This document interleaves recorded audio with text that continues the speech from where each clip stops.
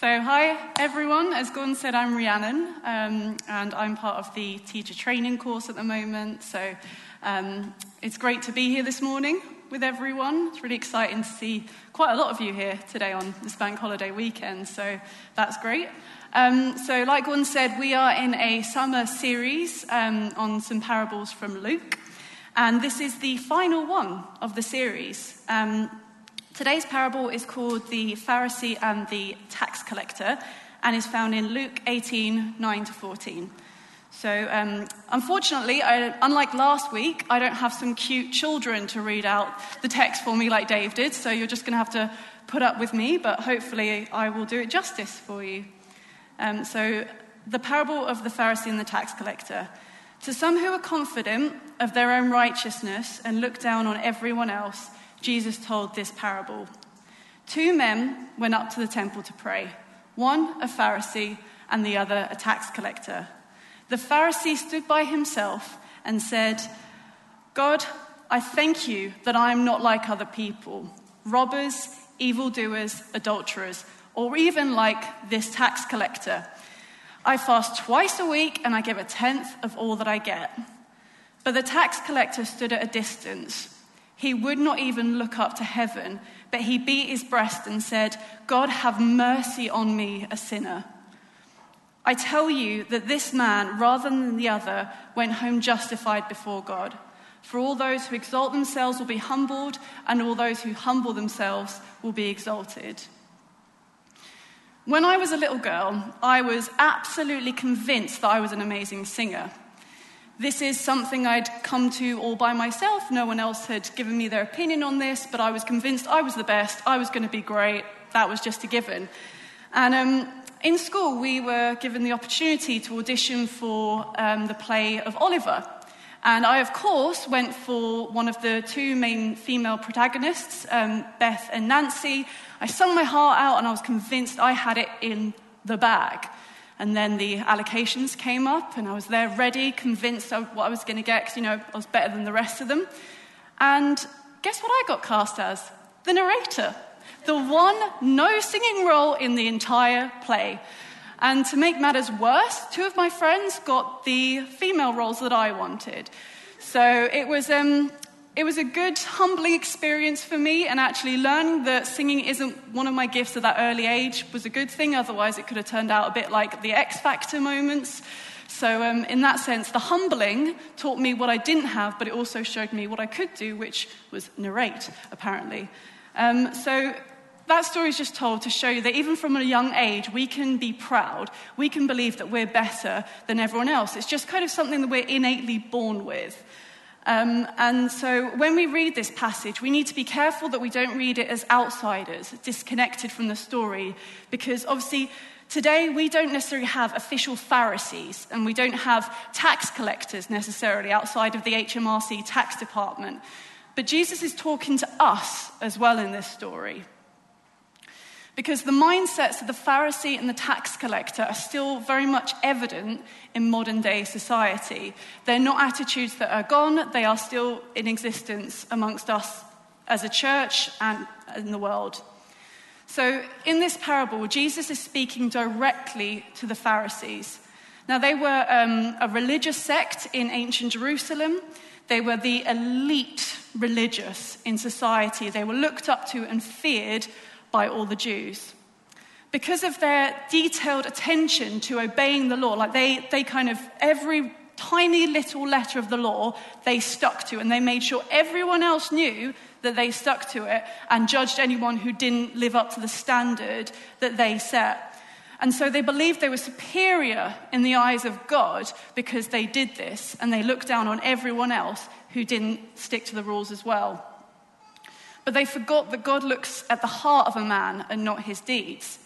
So this attitude of theirs explains why they prayed the way they did, where they said, "God, I thank you that I'm not like other people, like robbers, evildoers, adulterers, and like this tax collector. I fast twice a week and I give 1/10 of all I get." The Pharisee in this story is the epitome of self-righteousness, which basically means that you are good enough in and of yourself and you don't really need anyone else because you're awesome, basically. Notice his prayer has no elements of confession. He doesn't ask for forgiveness because he's just that good. He doesn't need forgiveness. He can do it himself. Instead, he confesses the sins of other people in his prayers. And even the thanks he offers is designed to exalt himself rather than actually thanking God. It's kind of a bit of a backhand compliment, really, in there. His prayer is all about him.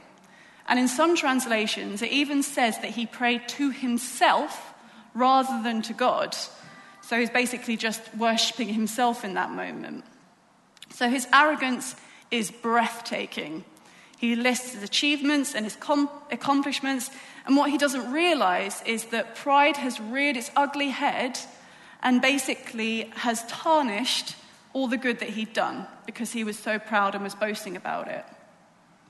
He says, I'm not a robber, but he robs people of mercy and dignity. He says, I'm not an evildoer, but by the sin of pride, he does the very thing that dragged Satan from heaven. He says, I'm not an adulterer, but by self-worship, he creates an idol of himself and commits adultery with God. And this is what can happen to us when we boast or put pride in the good things that we do, rather than having our security in the one who saved us. We figuratively shoot ourselves in the foot when we talk about all the good things that we do. Because in Matthew 6:1, Jesus says, be careful not to practice your righteousness in front of others to be seen by them. If you do, you will have no reward from your Father in heaven.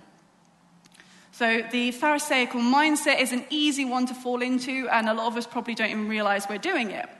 So it's helpful to keep an eye out for little symptoms in our lives. Symptom number 1. This is an eagerness to tell other people what they're doing wrong. Now, this isn't in the context of trying to help someone and help them to be more like Jesus. This is in the context of just wanting to put them down and make yourself feel better. This can include gossiping and telling others about someone's sin. And the favorite Christian way to do this is to disguise gossip as prayer by going to a group of people and saying, did you hear what Melanie did in church? On a Friday night, she got drunk.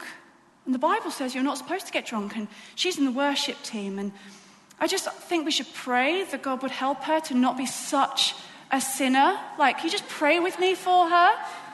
And that is something that I know I've done that. I've been like, I really want to tell this thing about this person, so I'm just going to pretend that I'm holy and I'm praying for them instead. So although it's vital for us to actually bring conviction to one another to help us mature and be more like Jesus, all this sort of thing can only be done from a heart of compassion and love for that other person, wanting to actually protect them and have the best for them, knowing that we ourselves fail every day. So on that note, symptom number 2 is when you like to point out other people's faults, but you get a bit defensive when anyone else suggests that you're less than perfect.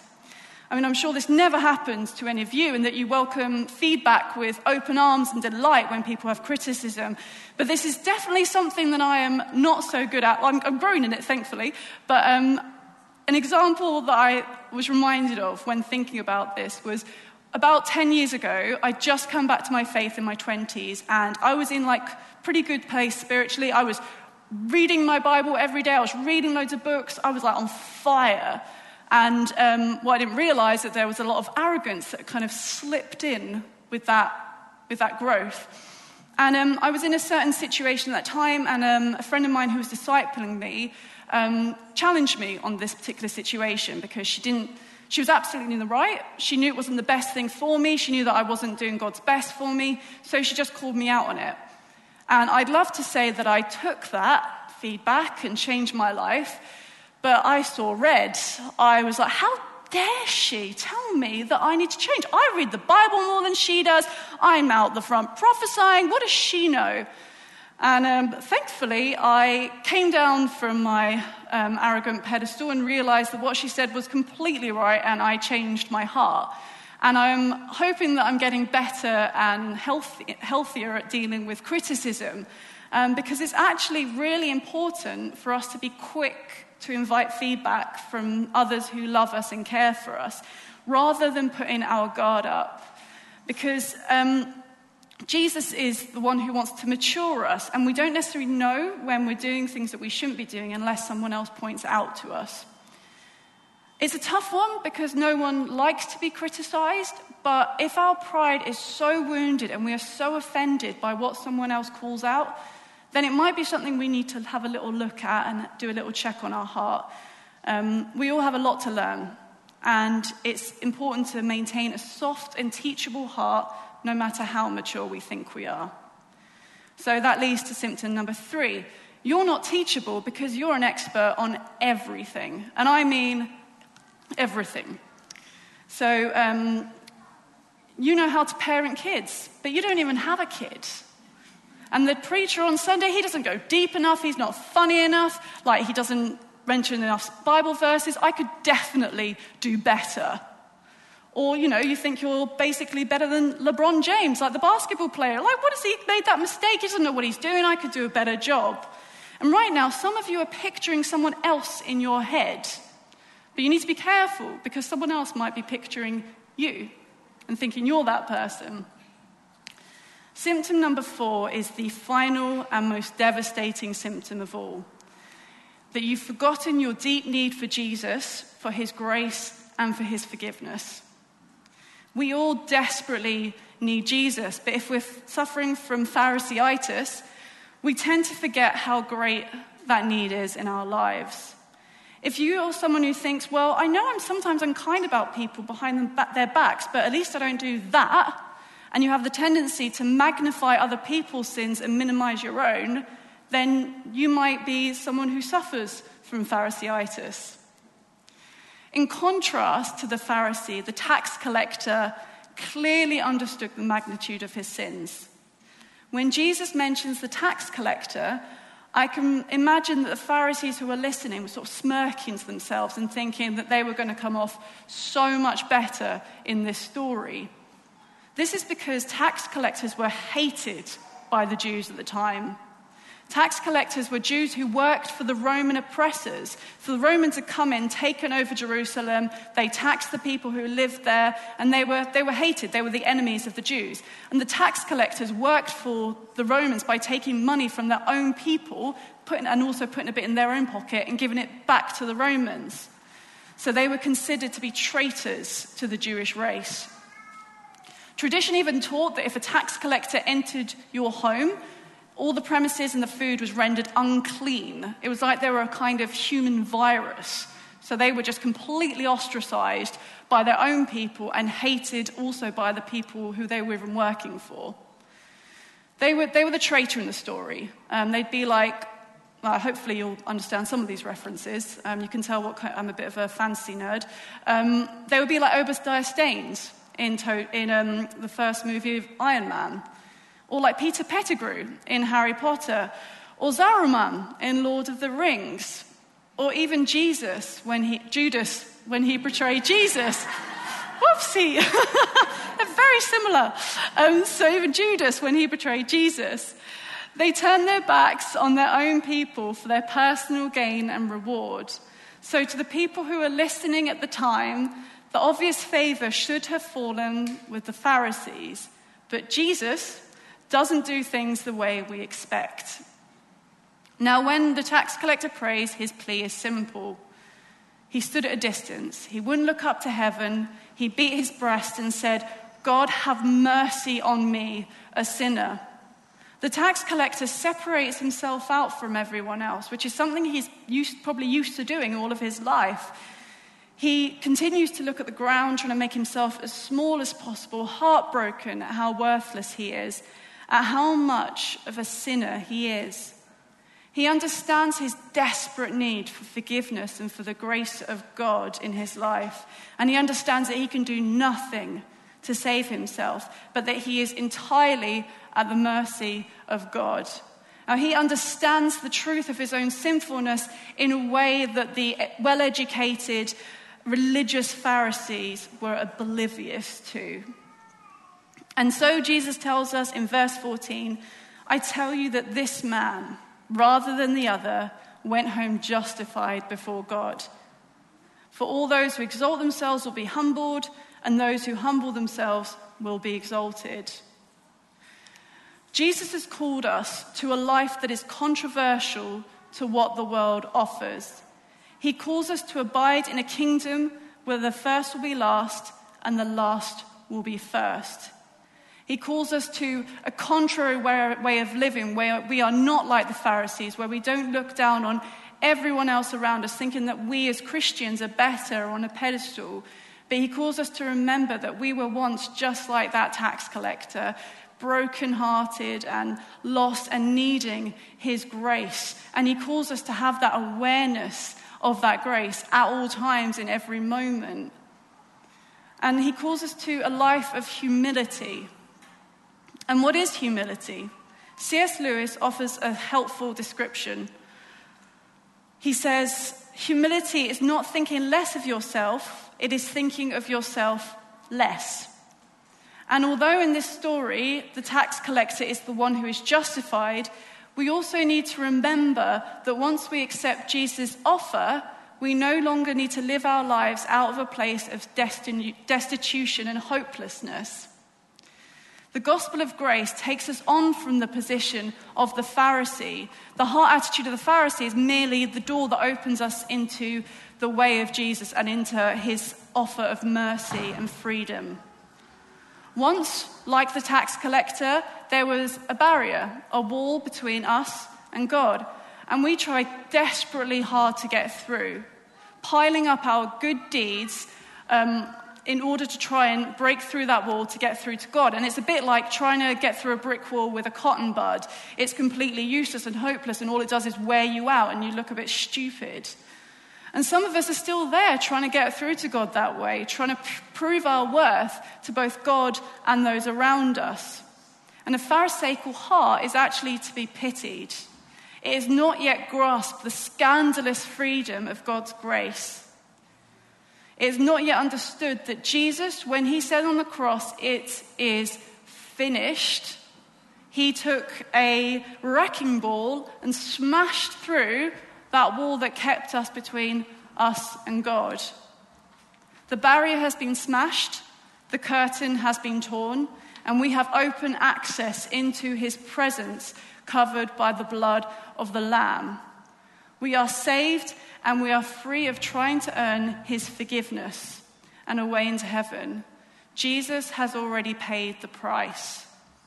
There's no more trying to climb up the ladder to heaven by pushing other people down as you go up. And there's no more crawling in the doorway, begging to be let in, begging to be heard by God. The moment we accept Jesus, we are his. And understanding and dwelling on this truth keeps us humble. It keeps our heart humble. It means that we become so consumed by the joy of our Savior, of knowing our Creator, that we no longer focus on ourselves and on our own goodness and our own needs and desires, but we are so focused on him above all else. And we can live a life continuously grateful for who we are in him, trusting in his redemptive love. The cure for a Pharisaical heart is not to try harder. It's not to make more rules for yourself. The cure is to daily remind ourselves of our Savior and what he did for us on the cross. It is learning to maintain a heart of gratitude and worship, remembering that we came to him with nothing and he gave us everything. And if you don't yet know this God, if you don't know this Savior yet who has done everything and will take everything that is messed up and broken in you and fill you with his life, then please come and talk to me, come and talk to someone else if you want to know who this Jesus is, someone at the back or Gordon, because we would love for you to meet him and his arms are open to you. So I'll pray to close. So Father, I thank you that you have done everything that is needed for us to be in relationship with you. Thank you that we don't need to do anything to be welcomed into your presence, that Jesus paid every price for anything that we've done, anything that we will ever do, that he has paid the price and we can always come to you, whatever whatever we're going through. I ask, Lord, that if any of us are suffering from any of those symptoms, that you would help us, that you would challenge us with your grace and your love, and teach us that there is freedom in not having that in our heart, and that we would be constantly aware of your grace and your goodness in our lives. Amen.